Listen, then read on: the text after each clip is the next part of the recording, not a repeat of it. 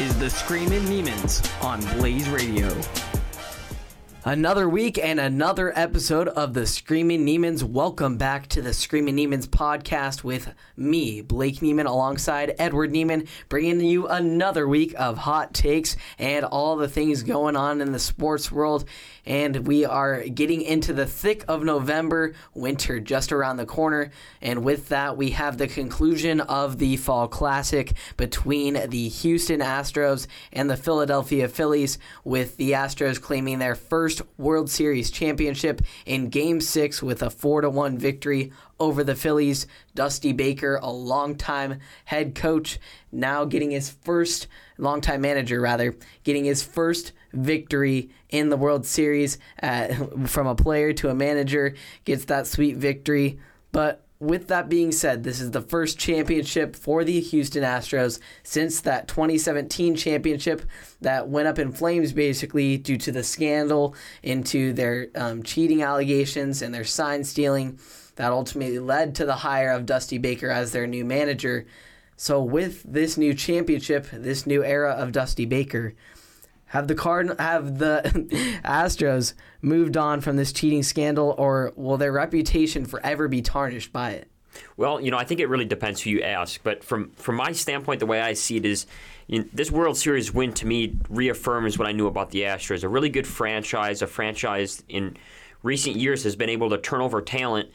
But all this makes me wonder why they ever felt the need to cheat in the first place, because the talent in that 2017 team itself, to me, on paper, would have looked like it would have won them a World Series. And the fact that they've been to the World Series 4 times since then, will have won it twice, including 2017, and have pretty much turned over their whole roster with few remaining players from that 2017 team, just makes me think that they could have had the same success that they have had without the whole cheating scandal and without having to go through any of that. So to me, it's just a bad reflection on that Astros organization from 2017. And I don't know. I just feel like the team would be in a similar situation that it is in now, just without all of the baggage that they have now. Yeah, I think I would hope that people's love for Dusty Baker would help put behind this scandal that was now 5 years ago. And it's perplexing to me why they've still carried that with the Astros. I mean, people are going to hate on the Astros because they root against them just because their teams aren't in the championship as well. But there's been scandals throughout history and throughout various sporting leagues and collegiate investigations, but those get put aside after a few years, and it's been more than enough time. It's been 5 years since that scandal. The scandal did proceed for a couple of years until it was all sorted out, but it still came to fruition a long time ago, and I think people and fans need to move on, and it's not that same team. There's a lot of new moving pieces. Yes, Jose Altuve, the leader of the team, is still there, but there's a new manager, and there's certainly a new era coming to that franchise with the resurgence of Jeremy Pena. The rookie has been phenomenal. He is one of those bright stars that is popping onto the scene in the MLB. Just as bright, I believe, as Julio Rodriguez as far as long-term trajectory goes, winning a World Series MVP as well as an ALCS MVP, all as a rookie position player. No rookie position player in MLB history had ever won World Series MVP prior to Pena winning in his phenomenal performance throughout the postseason.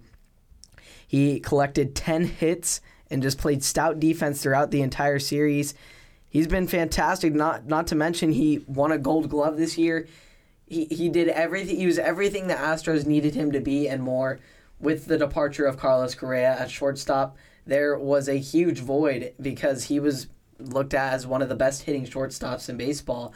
And to have a rookie come in out of the minor league system and perform like he did, it was truly remarkable. Yeah, and I think it's those guys, coupled with manager Dusty Baker, are the guys who are going to move this franchise forward and are going to move them past the point where everyone's looking at that 2017 scandal. And I think if they can do that and they can highlight those type of players and those type of guys on the team, I think that will accelerate fans in the MLB from looking past that 2017 situation. And so looking outside of the Astros, who will look to defend next season with still most likely their entire roster staying in place, but around the rest of the MLB, there's been a lot of talk of possible shakeup with trade buzz through the air. Edwin Diaz did re-sign with the Mets. That's been the most notable contract thing. But as far as everything else, it's all left up in the air with lots of talk surrounding ace Jacob deGrom and how he's worked through injury the past few seasons, but came on to the pitching staff and returned to his dominance. And then Trey Turner, one of the best, probably the best shortstop in baseball. Talks of him, Wilson Contreras for the Cubs. He's a free agent this year. One of the best catchers in baseball. So lots of star players. Anthony Rizzo, the list goes on and on. There's a lot of trade buzz going on. And so what place would you like to see one of these star players land? Well, what I can say about the Wilson Contreras situation, just being from Chicago, I think it's definitely not a great situation if you're a Cubs fan. You didn't deal him at the deadline. You let him walk free now. You mentioned one of the best catchers and one of the better two-way catchers, really, in the MLB. And I don't know, a guy like Contreras, you just hope that he ends up at a team that will utilize his two-way talents, that he can contribute to. I mean, I can't really put a name on the team. I just hope that he lands in a spot that he can really continue his career and continue his dominance behind the plate, being a catcher and also a really great hitter. Yeah, I'm going to shift more towards just the big-name free agents like Anthony Rizzo and Jacob deGrom and Trey Turner.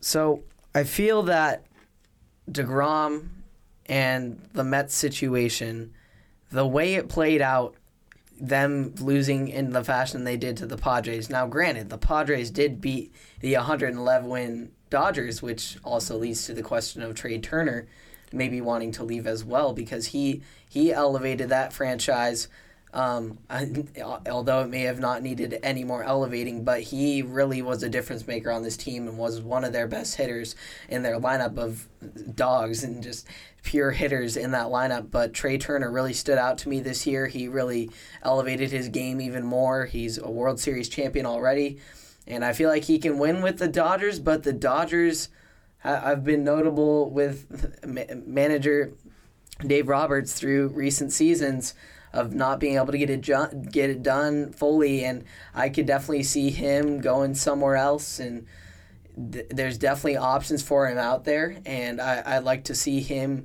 explore those options because he is such a prominent talent, but I think he would be likely to remain with the Dodgers more so than I'd see possibly a Jacob deGrom exploring the market. I feel like with the acquisition of Max Scherzer and to coincide with Jacob deGrom has been working through injuries through the past few seasons, and I feel that I don't know if the Mets are they've paid him money. He's a Cy Young Award winner, one of the best when he is healthy, but I could definitely see a situation and when the Mets maybe want to get some younger bullpen prospects that could maybe depthen that bullpen outside of just the 1-2 punch and keep risking deGrom's injury prone. Yeah, and I think with a guy like deGrom, I think the value of him can vary due to the fact how some teams might perceive his injuries affecting him, his longevity and whatnot. So I think, you mentioned it, I would like to see him test the waters and see what teams are willing to offer him and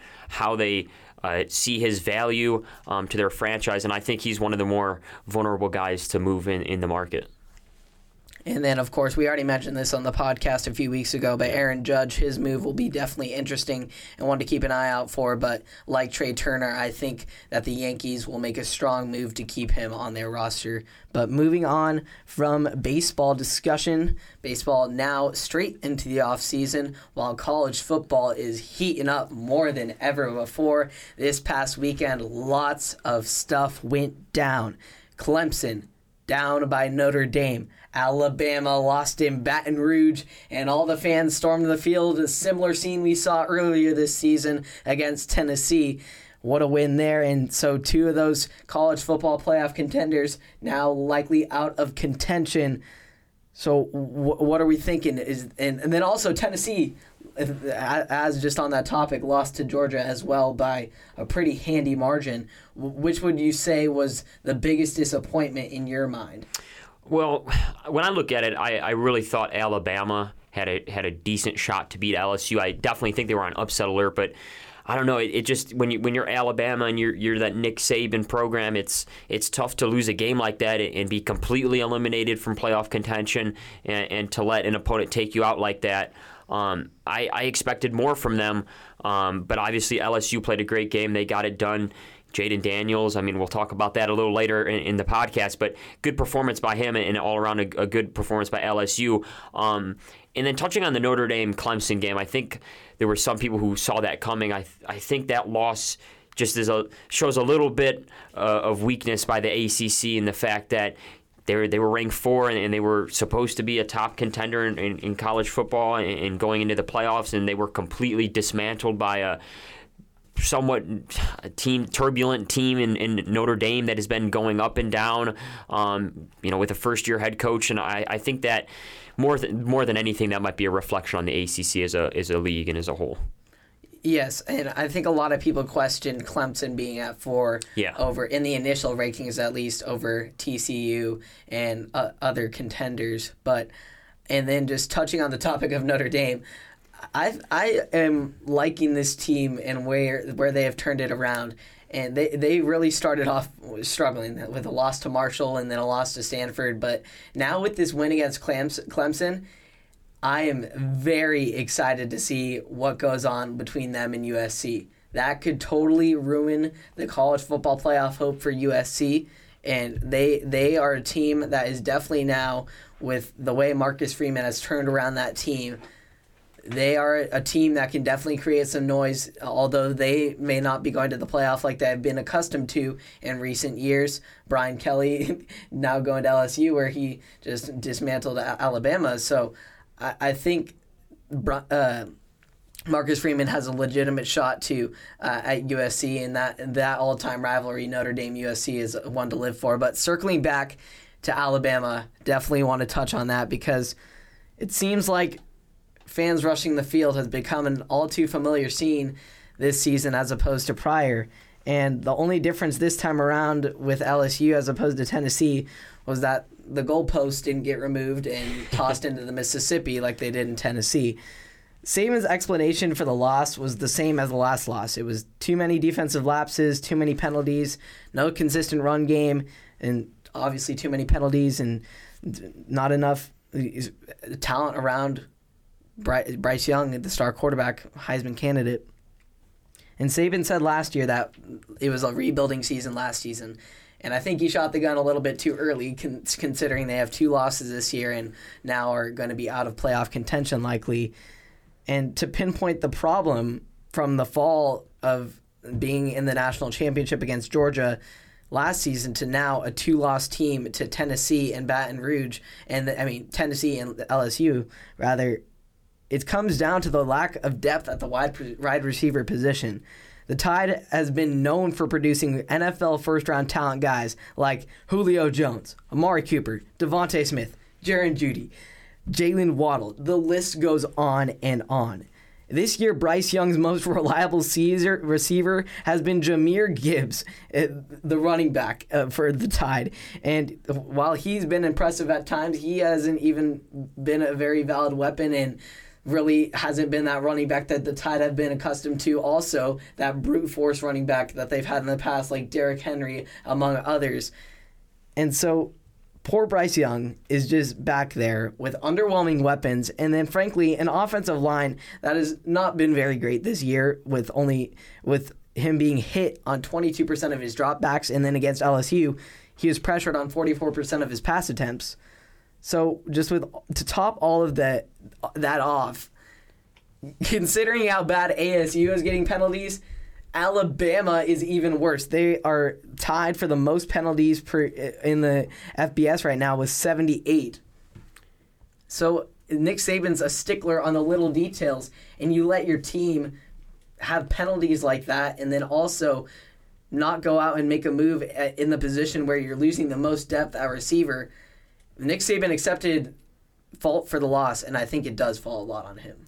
Yeah, and you mentioned the little things, and that's what, in my opinion, often makes Alabama such a great team, is the fact that Nick Saban's able to hone in on the little details of the game, which in college football and among programs you don't see that as much like teams do like Alabama. And I think just the tough part of this game is you kept seeing those little mistakes, those penalties, and those falters, but it was in a must-win game. If you're in Alabama, you know this is a game you have to win to keep your playoff hopes alive. And the fact that you continue to make the same mistakes and you continue to see an uptick in penalties, it just makes me feel like what you mentioned, the depth and the experience isn't there because these mistakes are continuing to happen. And that's, to me, the sign of not a well-rounded team and not a team that's prepared to have players and produce talent like we've seen in the past with Alabama. And so with the loss of Alabama and Clemson and Tennessee, the door is pretty open for other conferences, especially TCU, who still is hanging on to their undefeated season. They got Texas this week, though, so they're definitely going to get tested in Texas. But the Pac-12 also has still 3 legitimate shots at the playoff, although Oregon's case is weakened because of that Georgia loss. That's really going to play a hit in the eyes of the committee. So I think their best chances are with the Southern California schools in USC and UCLA.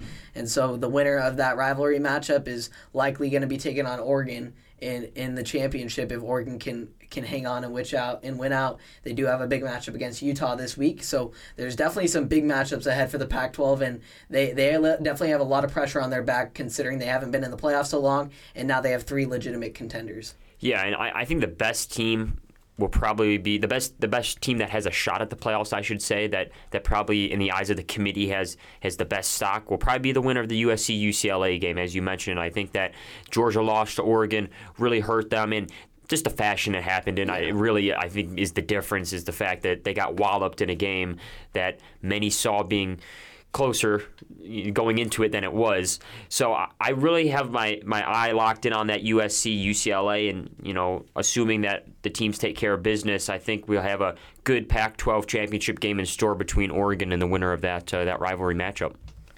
It'll definitely be an interesting way the Pac-12 championship plays off, but talking about a team who will not be in any sort of Pac-12 championship contention or any championship contention for that matter, and that is the local team, Arizona State, who fell to UCLA this past weekend, but not without a comeback. They posted a very impressive comeback bid, were down 25 at one point, and then got it back within 6 at one point before UCLA ultimately pulled away at the end to claim the victory. But for the Sun Devils to put a performance up like this against a UCLA team that has been looked at as one of the best in the country, what does it say about Coach Aguano's squad heading into the final 3 stretch game of the season? Well, more than anything, I think this game was a nutshell of Aguano's tenure so far in ASU. One thing that ASU hasn't done is checked out.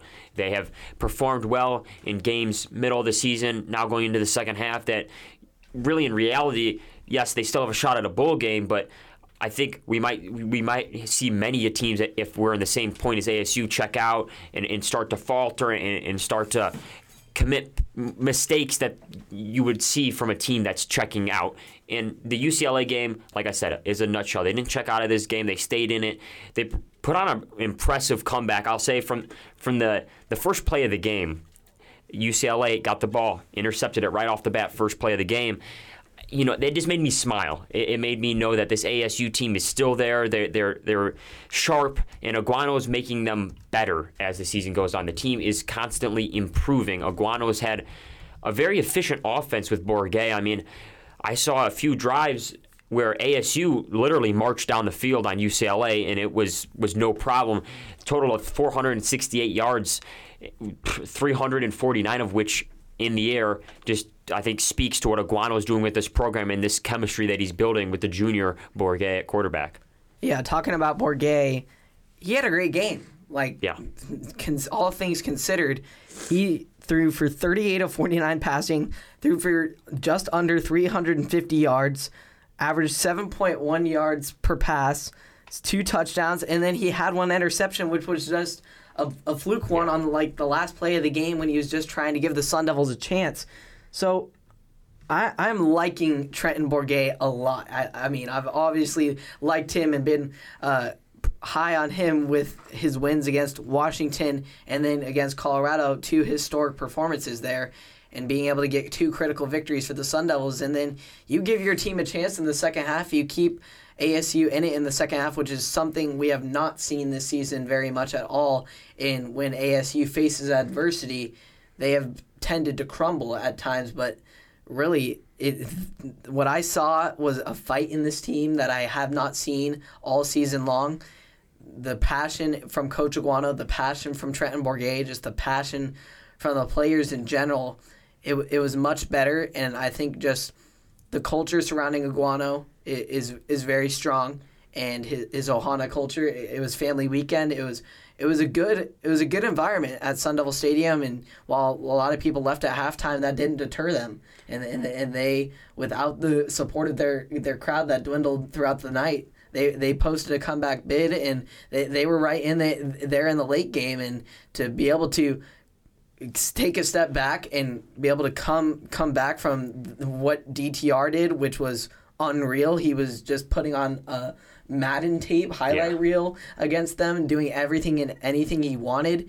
And for the Sun Devils to be able to come back from him doing everything that he wanted to getting some defensive stops and letting their offense work, I thought was very impressive. Yeah, and it just builds the case for Aguano to lock up this coaching role now. Whether he does or not, I don't know. But the fact that what he's been able to do in the short term has impressed me as a fan. And I think this team, like I said, is getting better on a game-by-game basis. And, you know, it's the little things. It's like the defense. If the defense was just a notch better, this was a very winnable game. You know, I expected a high-scoring game. It was a high-scoring game. You know, they really, when the game is separated by that margin, it just comes down to a stop or two on one of UCLA's possessions, and the game's turned around, and who knows, it could have been a Sun Devil win. But, you know, it's the fact that they're improving, they're getting better, and like you said, there's that fight that they're showing throughout the season. The players are still there, and you know, they'll have their bowl game hopes on the line coming down the stretch here, and I'm very interested to see how they perform coming down the stretch with some pressure mounting. And I think this was the first game that ASU's defense really let them down. Yeah. We've seen more so in the games prior that it was the offense that lacked with the Emory Jones. And Trenton Bourguet has really stepped up into this starting quarterback role and taken on full steam ahead and really been able to transform the team and transform the offense and give it life again. But speaking of offense and ASU athletics, it is basketball season now, as we mentioned at the start of the show, just getting around the corner to winter. And we had opening week this week for ASU basketball, and the ASU men opened their season against Tarleton State and largely did not play very well through a large majority of the game. I believe it was 22 turnovers.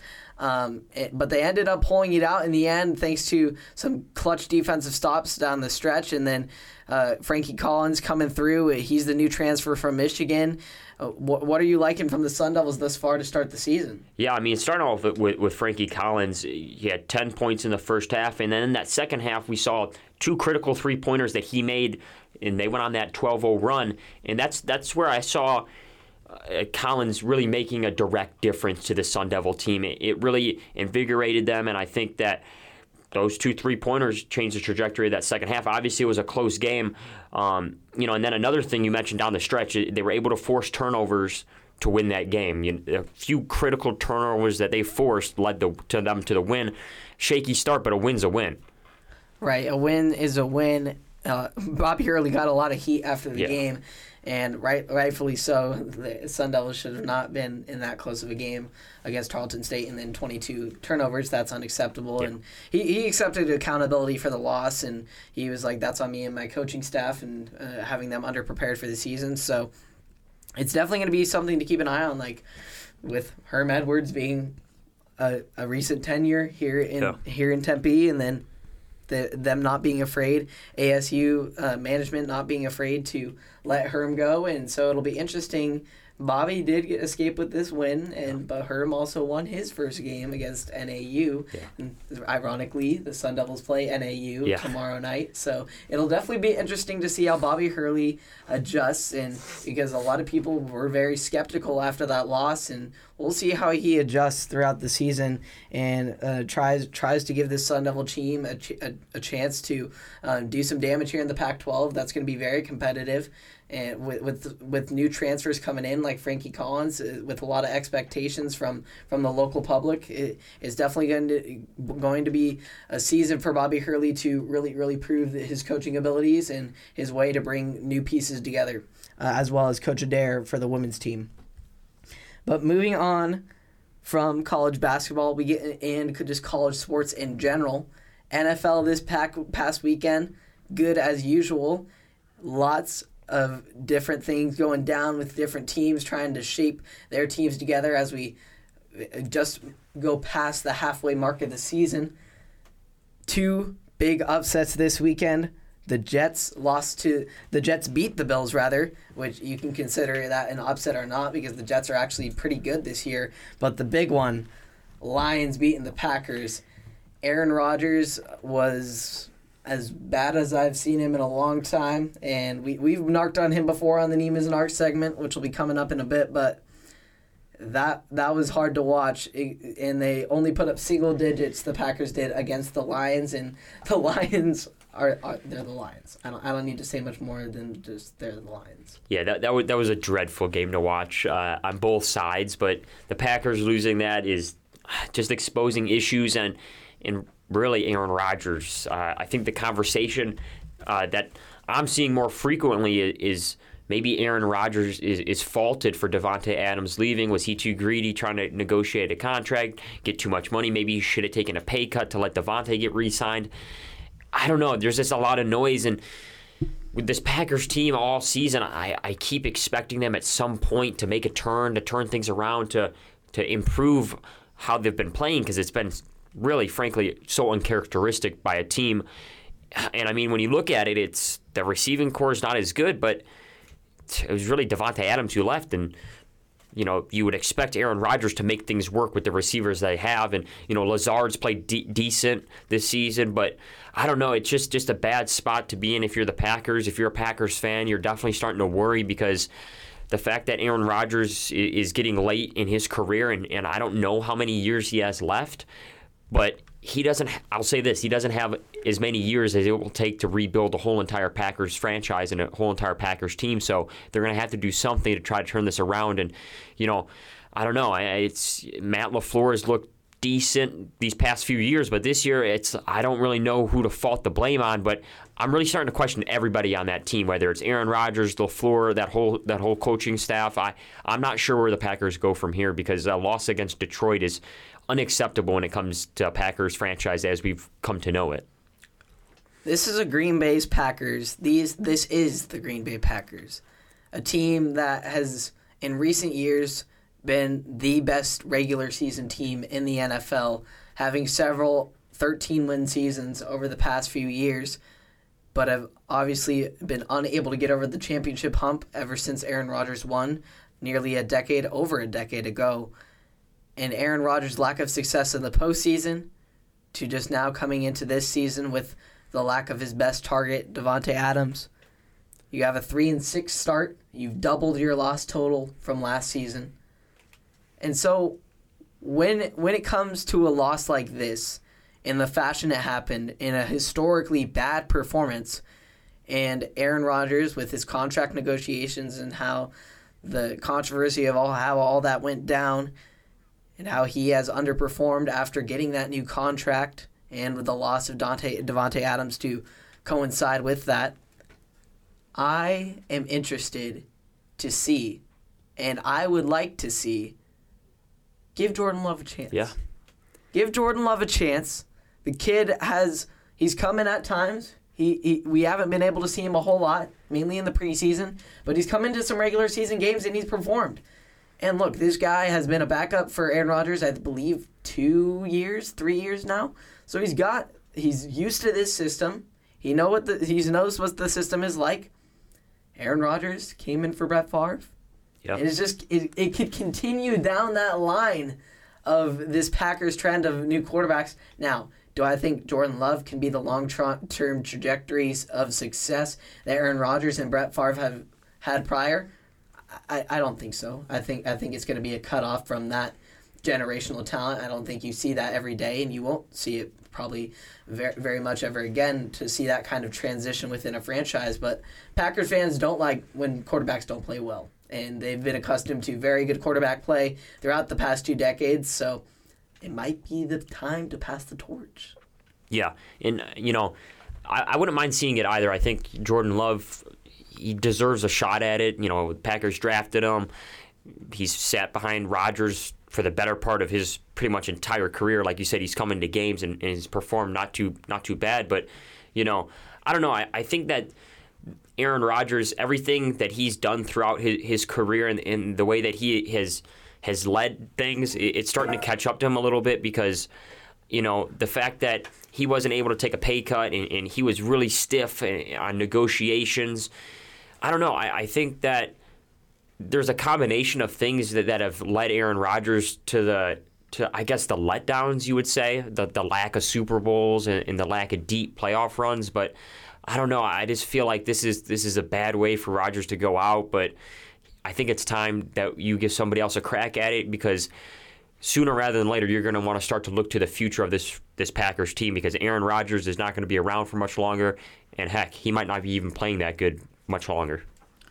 And speaking of a guy who might not be playing much longer and hasn't playing the best football of his career, but unlike Rodgers has been able to manage this season, Tom Brady and the Tampa Bay Buccaneers got an impressive, much-needed victory against the Los Angeles Rams this past weekend. Tom Brady on a notable game-winning drive, as so many as we have seen it throughout his career.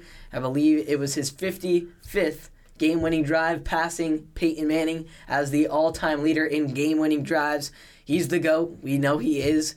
But this Tampa Bay Buccaneers team is nothing like it was looking like last season. They do lead the NFC South, which isn't much of a statement considering how bad the NFC South has been this year. I mean, the Falcons have mainly been atop the division just until this past week. So what is the outlook for the Bucs as postseason wise? And of course, Tom Brady has Super Bowl aspirations. So how does this team look postseason wise and their chances for Tom Brady to win a 9th ring?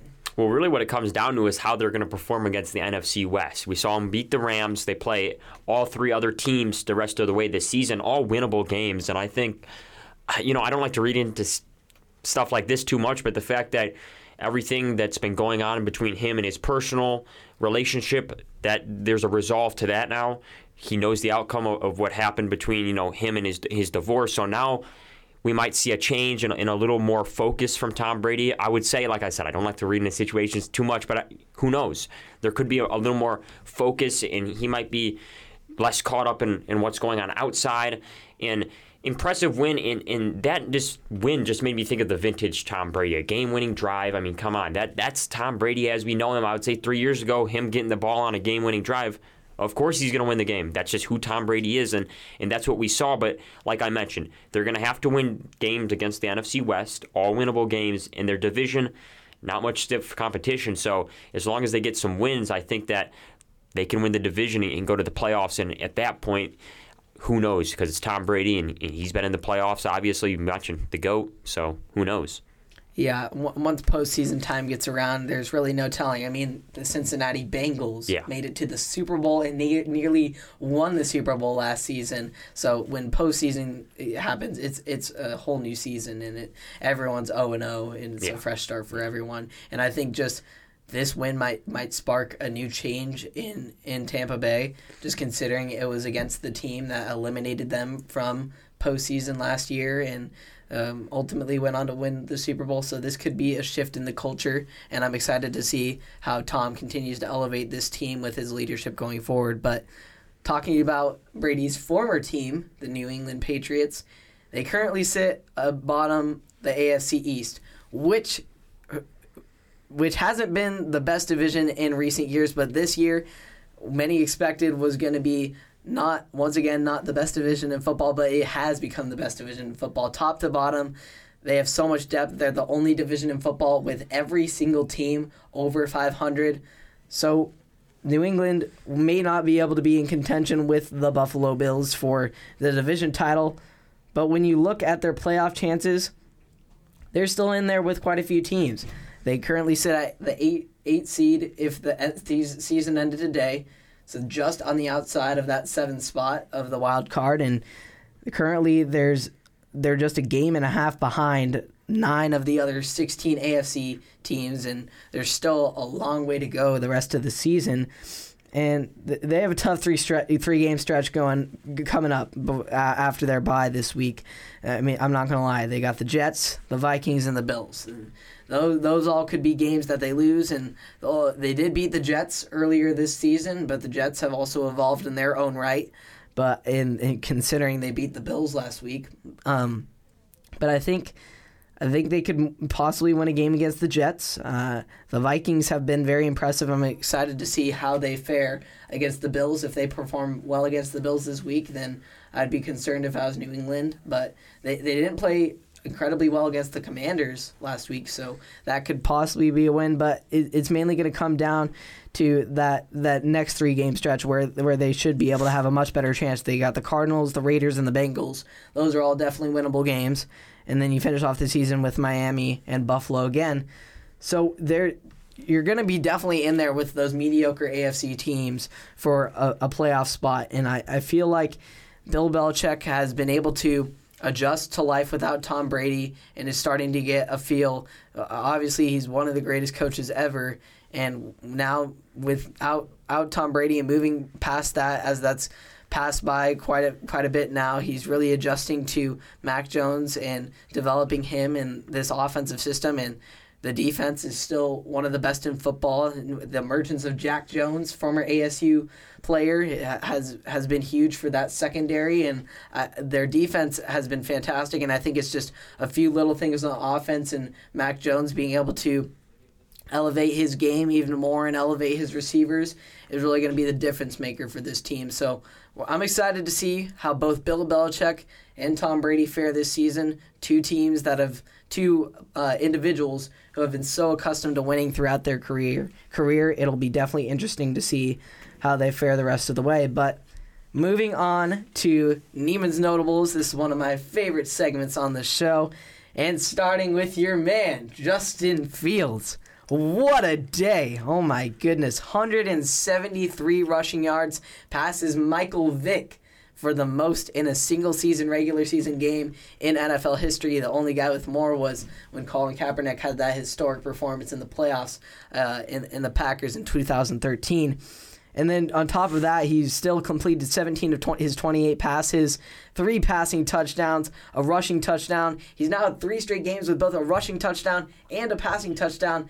I mean, Justin, he's looking like one of the best, if probably the best quarterback in the 2021 class. Yeah, well, what I'll say was going into the season, a lot of Bears fans were saying if we can walk away from the season at least knowing Justin Fields is the guy, it's a successful season. And I think that's what we're seeing. Justin Fields is proving that he's the franchise quarterback. He's going to be the guy to lead this team in the future. And you mentioned it. I mean, he joins elite company with this performance. We got guys like Michael Vick, Colin Kaepernick, and then you look at guys who haven't put up those type of numbers but are still really good, like Lamar Jackson. Like, he's elevated himself into elite company. And when we talk about that style of quarterback, I think he joins the conversation of top quarterbacks in the league for that run-pass style. And I don't know. I mean, he's been smart on his feet. He's coming into the season, he was a little heavy on the run, just escaping the pocket, but he's starting to go through his progressions a bit more, passing the ball in situations, but then using his legs to escape situations. And, I mean, we saw it's like a 61-yard touchdown. That was magnificent by Fields. And, us Bears fans were excited, and now with all that cap space coming up in this offseason, you hope that they can build a team to compete around Justin Fields.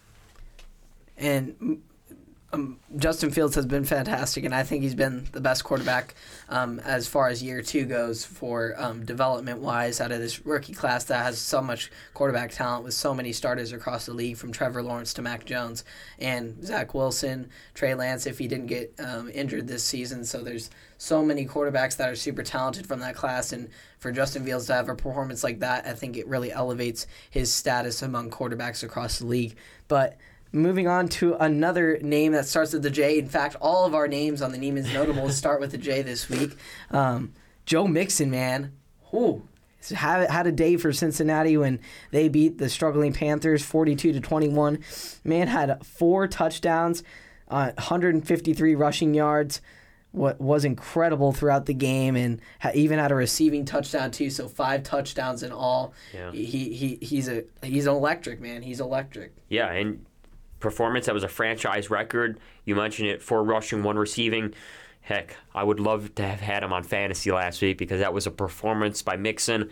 We're seeing a little vintage almost from him. It's we knew he had this in him, and the fact that he's able to display it, and just an all-around well-rounded good performance. I think he had almost 160 yards rushing. It's just a really good performance, and that's the type of thing you need to see from Mixon at this point. Doesn't need to be 5 touchdowns, but obviously just a really great performance, and something that I like to see from a guy like Joe Mixon, and as he continues to evolve throughout his career. Joe Mixon and Joey B got the things going in Cincinnati. Love to see it.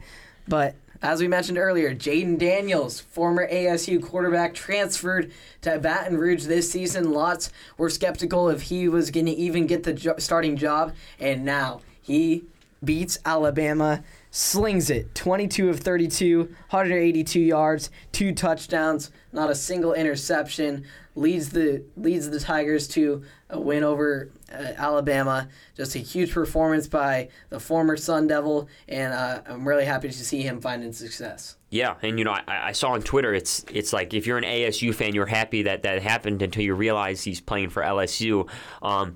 But I'd love to see it out of Jaden Daniels. I knew he had it in him. I mean, the fact that he's a multi-dimensional quarterback, he really can do everything. I don't think people really considered him at that level until he comes down to LSU and beats a team like Alabama. That's what he needs, and that's a career win for a guy like Jaden Daniels, and puts himself on the map going forward. And I think he's going to get some due respect that he has deserved over the past years, just flying a little bit under the radar, playing for ASU, and then having a few shaky games to begin his career at LSU. A lot of ASU fans did not like the way things went down in him leaving Tempe. Yeah. Definitely don't like to see him in wearing the yellow and purple, but I'm always happy to see a guy having success, whether he's at ASU or not, and like seeing pro Devils have success. Just any guy who attended ASU at some point in his career, you like to see it. And the situation with ASU right now, yes, Trenton Bourguet is taking over as the new quarterback, but it's good for the longevity of ASU to have a guy like Trenton Bourguet to lead on for the possible future. And with all the coaching situation, you wouldn't know how it would have worked out with Jaden Daniels. And to see him having success in a new place like in the SEC, lots were skeptical if he was going to be able to elevate his game to the fast play of the Southeastern Conference. Moving from the Pac-12, which many national people kind of narc on for its low level of competition as far as a comparison to the SEC. And just overall, I think this performance by Daniels elevates his draft stock and his ability. Yeah. He might declare for the 2023 draft. I think he's having the best season of his career. He had a great freshman season at ASU, but to be able to have a season like this and a performance like that on a national stage, that's going to stick in a lot of scouts' minds. And speaking of scouts and just coaching in general, ESPN's Jeff Saturday is going to replace Frank Reich as the head coach of the Indianapolis Colts, former player for the Colts. He has a great mind. I hear him on ESPN all the time on NFL Live. He knows the game. So just thoughts and expectations for him. Yeah, definitely an interesting hire, I'll say, from the Colts. Not something that I particularly saw coming. I think they like the connection with Indianapolis that he has had, and you mentioned it. I've particularly watched him on bits on Get Up and here and there on First Take a little bit. But yeah, I think just an interesting hire. I don't really know what to think of it because he really hasn't had the coaching experience that a lot of guys have coming into that position. Last was coaching high school ball. So I don't know. I know that Indianapolis tried to get him in a coaching position twice a few years prior. O-line coach didn't accept it.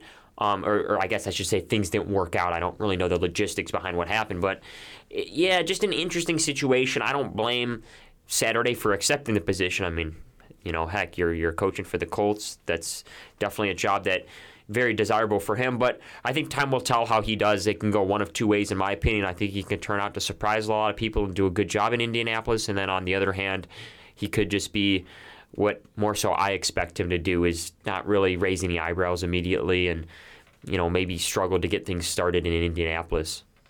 Indianapolis has been in a tough spot for the past few seasons, and just kind of this weird, are we in a rebuild? Are we not? You're in a rebuild now. You're in a rebuild. Yeah. It's time to start this thing over, and that starts with new head coach Jeff Saturday. But I love Jeff Saturday. I love everything I hear from him on NFL Live and the insight he has into the game. But just the problem I have with the Colts organization in this is that they didn't go through the Rudy rule in allowing minority coaches an opportunity to have a shot at this head coaching position, and that's been a scandal, or not a scandal, but just more a problem. That issue has been raised by other coaches around the league, other minority coaches, for NFL organizations not following through with that process, and for another organization to not follow this process, to give minority coaches an opportunity. I'm not even asking for you to hire them, and I mean, I don't have a minority perspective, but I know how to include people, and I believe in every person deserving of an equal opportunity. And there's so many other great football minds who, and I feel like they kind of let Jeff Saturday skip the ground, skip the system, and there's so many minority coaches who I know have such incredible experience, and we also very qualified to take over at this head coach position as well. And they don't even have to take over. It's just the opportunity is what I'm disappointed in the Colts denying that. Yeah, and you mentioned it. I mean, I think that it seems at least on surface level that they didn't go through they didn't even really go through the motions of exercising a hiring process that we would like to see in the NFL with the Rudy rule and minority coaches getting an equal shot at things. And this just seemed like a hire that was a little bit out of left field. The fact that they were just immediately hired him, really no experience, and not even really looking at other coaches that were qualified for a role like this who deserve at least a shot at getting an interview or at least a look from an organization. And look, I'm interested to see if what they do come the real head coach hiring process, because Coach Aguano, Saturday's just going to be an interim head coach. Right. Aguano obviously desperately wants the ASU job, and I'm sure Saturday does as well. But there's going to be, at least I know ASU is going to definitely explore their options, and I definitely hope that the Indianapolis Colts explore their options as well in trying to see the possible options for a minority coach and the experience they bring, and really explore their options fully. And so I would like them to definitely do that at the very least in their long-term head coach hiring process. So it definitely lessens it a little bit more with it being an interim head coach, but still disappointed in the way things played out. So that takes us in kind of on that negative mood to our Niemann's Narc segment, and we'll shift over to Texas A&M. Jimbo Fisher has had a very disappointing start and disappointing season thus far. A 3-6 season. They're at risk of not making a bowl game at all. They came into the season ranked in the top 5. And no joke, we're in the top 5. They landed all these offseason recruits. Nick Saban called Jimbo Fisher out for just having the money to pay the recruits. There was all this hype about a possible matchup between A&M and Alabama, and then A&M did not live up to the hype, and they've just continually disappointed. And now the top, I believe it was linebacker in the 2023 class decommitted from Texas A&M. So that's just speaking to, if you're not going to win, you're going to recruit all these guys, but you're not going to be able to make it work. Jimbo Fisher, a great-minded head coach, but hasn't been able to put it together this season. It's really been disappointing considering all the expectations. Yeah, and they've played good teams, highly ranked teams close. We saw a close game against Alabama. We saw a close game against Ole Miss. But the fact of the matter is they're not winning against the teams that they should win against, the South Carolinas, the Floridas, teams that they should beat by a very sizable margin, especially what our expectations for the beginning of the season, and they haven't done that.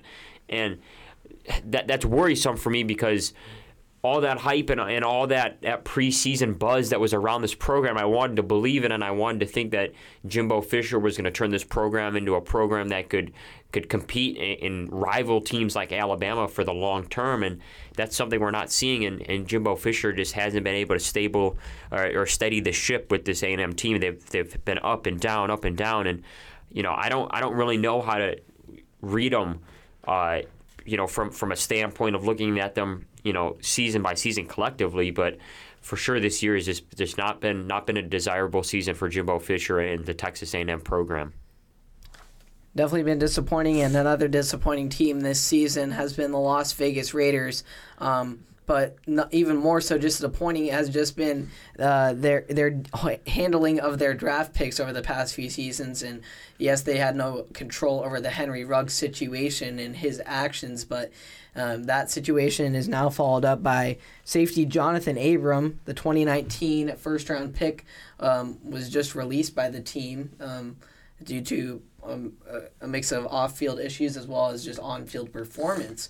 And so that can kind of just speak to their lack of ability in choosing solid draft picks, and then also just developing their draft picks and instilling in them proper values and the Raider way, if you want to call it that. But now they're in the bid for probably the number 1 overall pick, considering how bad they have been this season. And I don't see Josh McDaniels turning things around. And despite the addition of Devontae Adams, they have been clearly the worst team in the NFL this season.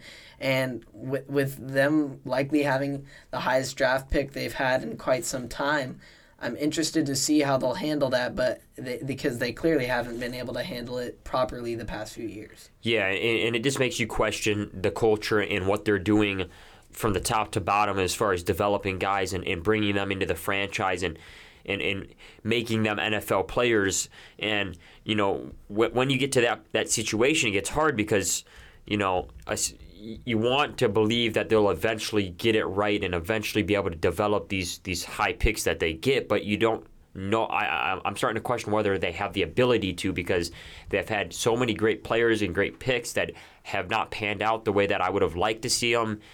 I don't know. It just puts the Raiders in a tough situation. It applies a lot of pressure on the organization as a whole to develop players and get them to the point that they need to be at, by the time they're a couple years into their NFL career. And we just have seen first-round pick after first-round pick just flame out for the Raiders. They have not produced, and with Ruggs, you can't really control that, but I don't know. I just would like to see them put a little more emphasis in developing players and turning them into what we would expect these picks to be.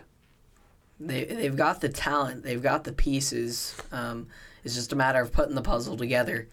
So moving on from the Raiders, we move to another team in black and white, but just more so an individual who has very much disappointed me. We've talked about him on the show before.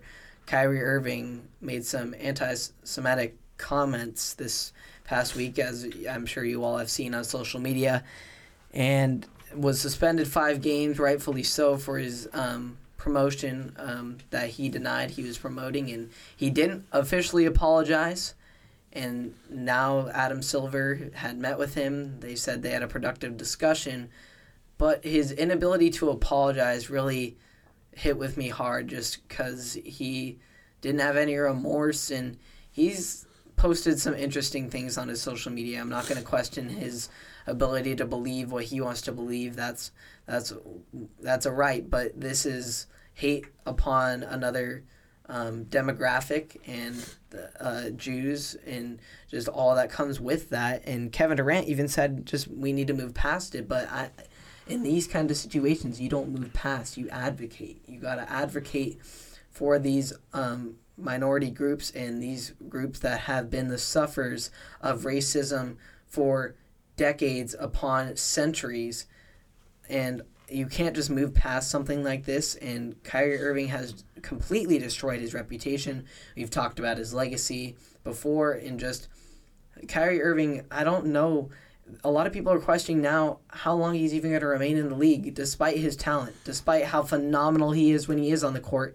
He's not very much on the court anymore, and it seems like to me his desire is in other players than basketball now. Yeah, and when I look at the Kyrie Irving situation, I'm with everybody else. I don't know how much longer he'll be in the league, because even after a departure, a potential departure with the Nets down the road, it's the fact that I'm not sure what teams are willing to want to sign Kyrie Irving, not only for the price tag, but with everything else that comes with him and the drama that comes with him, really.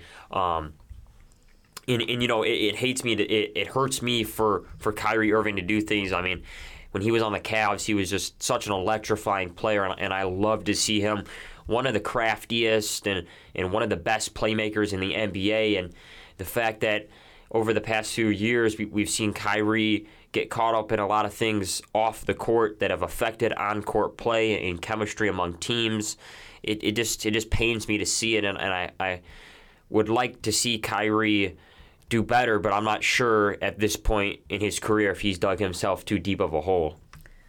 I personally think he's dug himself a pretty dang deep hole that would be tough for any person to climb out of, and cancel culture is real, and I'm surprised he hasn't got canceled yet. And Kanye West recently made some similar comments, and so it's unfortunate just to see in our society such prominent figures who are supposed to be idolized to be so immature in their actions and so insensitive about what they say.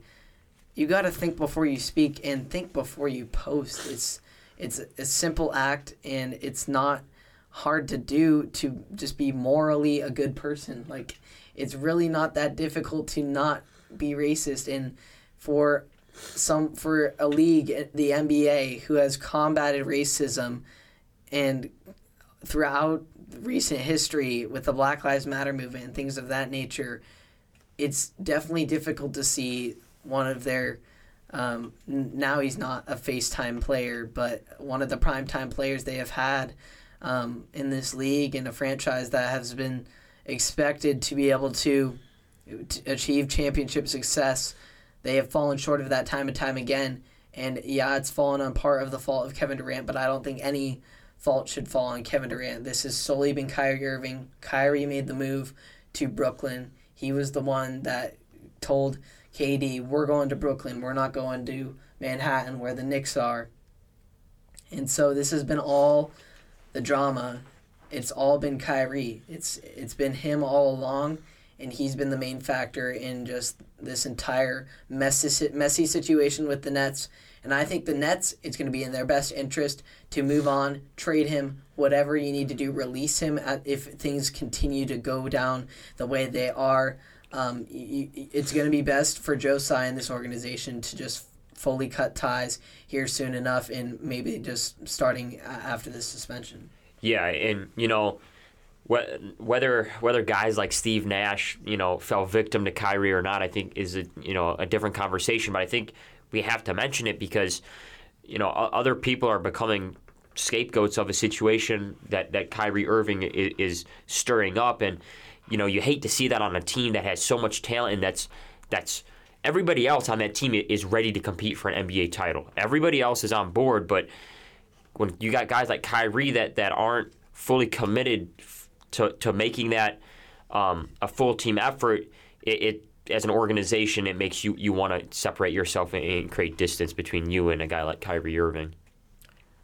Guys, I know that was some heavy stuff, but we had to do it because it's important that we advocate for these issues, be advocates against racism, and that's just the message I would just want to share with you guys, to continue to hold people accountable when they say things that are questionable, and just holding people accountable, even these large figures. So moving on to stock up, stock down, lightening up the mood. Stock up for Russell Westbrook, man. I know you're a Lakers fan. Yeah. He's been balling off the bench, and I've been wanting him to be able to shift that role to the bench. I know it's hard to let that ego down considering you're a former MVP, but it's the time you make that move in. And then Darvin Ham made that move to put Kyrie on the bench, and he's been performing very well. 26 points, 19 points, and 22 points in his last 3 games. He's been balling, man. Yeah, honorable mention on this stock up to Coach Darvin Ham for making the move and creating an environment where Russell Westbrook is okay with making this move. And these past few games, I'm really starting to see Russell Westbrook become the Russell Westbrook that I know him. I see that little edge that Russell Westbrook has had, and it's good to see him playing off the bench. For me, though, I think that this is good for the Lakers in the respect that it's driving up his stock before they cut ties with him. I don't know whether they can make it work or not, but I think, whether way you slice it, good for Russell Westbrook and balling how we're more accustomed to seeing balling prior to his time with the Lakers.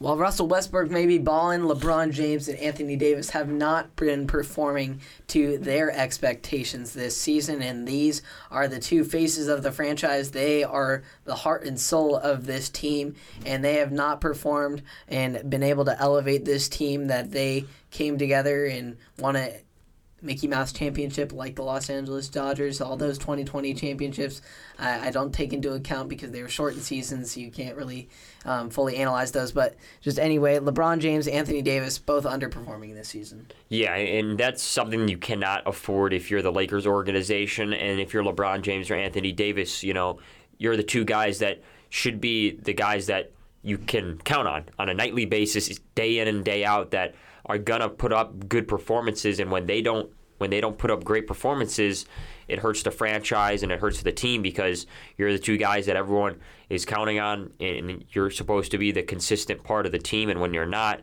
it throws everybody off. And I think that LeBron James and Anthony Davis will get it back together. I think they're just going through a little bit of a rough patch here, and a deserving stock down for this week. Stock up, Tom Brady. We already pretty much covered all of his stuff, but led the game-winning drive against the Rams, and it's really starting to turn things around there. Yeah, and I mentioned it earlier, the fact that he's finally able to move on from everything that he's been dealing with, whether that's good or bad. Last week was an indication that where he's still got the old Tom Brady in him, and he's not completely done yet. And a fantastic drive in a game where, to be honest, there was some points where the Buccaneers had caused a lot of mistakes that, take out those mistakes, they might have been up by more. But in the end, Tom Brady doing a good job leading the Buccaneers down the field last drive and showing us a little vintage Tom Brady, if you will. For sure. Stock down for the Cardinals again. They continue to disappoint, and Kyler Murray, I knew this offseason when he signed that contract he was not worthy, and then just that was even before the scandal came out about his little clause in there about film time, but it's clearly shown his lack of commitment to the game, so to speak, just having it in there, and it's definitely shown as the Cardinals last in the NFC West, 3-6. They just lost to the Seahawks, who are good this season, but I saw a post with Buda Baker, just emotional on social media, yelling at his teammates that they can't be settling for losing. And Buda Baker, I believe, is just the leader of that team, leader of the defense, and he's really the only thing holding them together at all defensively and offensively. The minds of Cliff Kingsbury, and Kyler Murray, they have both underperformed, and Kyler Murray has his contract locked up, but Cliff Kingsbury, I don't know. After having a hot start like you did last season, this puts him really in a hot seat. Yeah, and let's be honest, we haven't even been able to see the second half of the season for Cliff Kingsbury, where he typically fades out to begin with. So Yeah, for me, it's Kyler Murray and Cliff Kingsbury intertwined with each other. There's a disconnect that's very evident between the two guys, and it's just not working. And when you're the Arizona Cardinals, you've already made the investment on Kyler Murray, so you have to find him a coach that works with him and that has a chemistry with him better than Cliff Kingsbury has, because obviously it's not working down here in Phoenix for the Cardinals. Give me a big stock up for my Portland Trailblazers again. I mean, they've been on a roll lately. They're second in the West behind the Utah Jazz. They beat the Suns twice.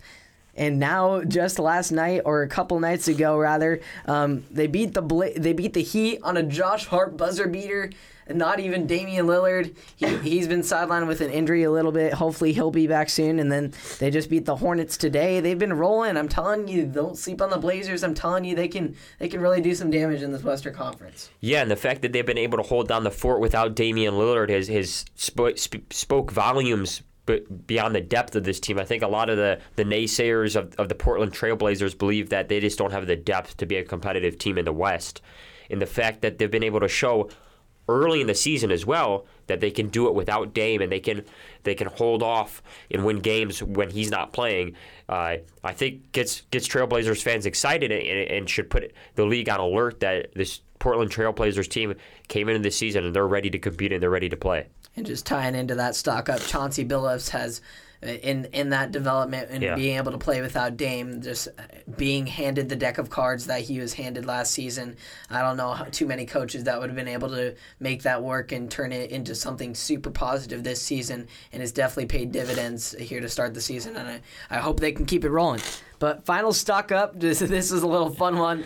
Kirk Cousins and just living life, wearing the chains, doing his little dance. He's 7-1. Live your life. Live your life. Vikings are rolling, man. Vikings are rolling. Yeah, I mean, I'm part of the Kirk Cousins naysayer club, if you will. I think he kind of got overpaid a little bit in the extension, but hey, 7-1, no matter how you slice it, ugly win against the Commanders, hey, if you're Kirk Cousins, baby, live your life, man. Live your life.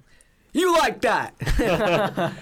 All right. Did you know that stat? Back to Tom Brady. You can't talk about the GOAT enough. Tom Brady has already placed himself in football immortality with his 7 football rings, Super Bowl rings, and all the other records he has, but he just added to the list this past weekend, becoming the first player in NFL history to pass what many thought would be the impossible mark of 100,000 career yards. To put that in perspective, he has now thrown for 56.82 miles. Man, Tom Brady just defying father time. Yeah, and, whether you think he should be retired or not by now, he's still putting up numbers, and 100,000 career yards, it's hard to fathom, because a guy that's been able to be that good for that long, you got to give props to Tom Brady, and maybe he can get things turned around there in Tampa Bay. 2-minute drill to finish off the show. Odell Beckham Jr. popping around in the NFL trade deadline.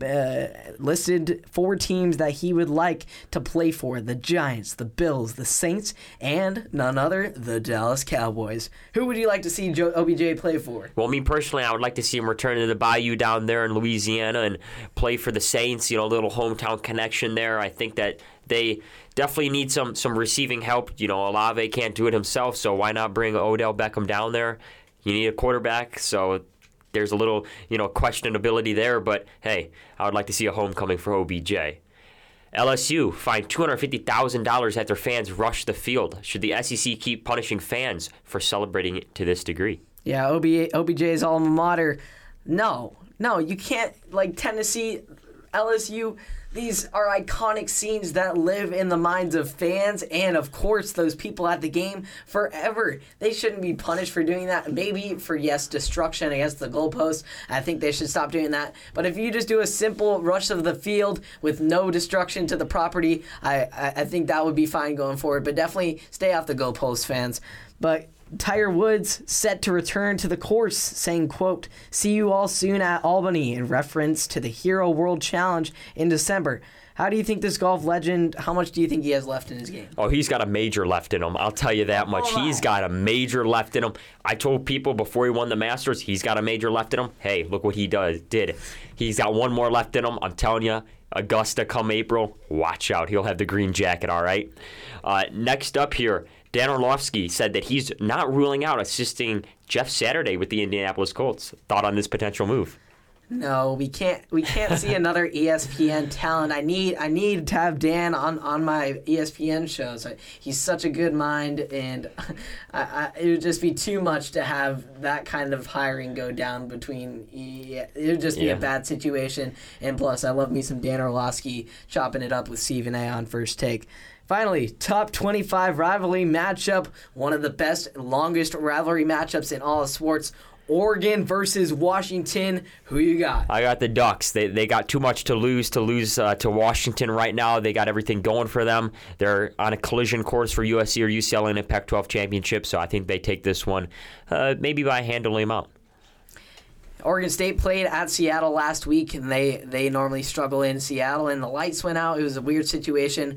So the Ducks luckily welcomed the Huskies to town to Austin Stadium, where they've beaten UCLA this season. I think the Ducks roll again behind the amazing performances out of Bo Nix. But that's going to finish our show. Thanks for tuning into the Screamin Niemanns. Hope you all enjoyed all the content. You can catch it where you want. Apple Podcasts, Spotify, we got it, and we hope you all have a great rest of your week. We'll see you all next time.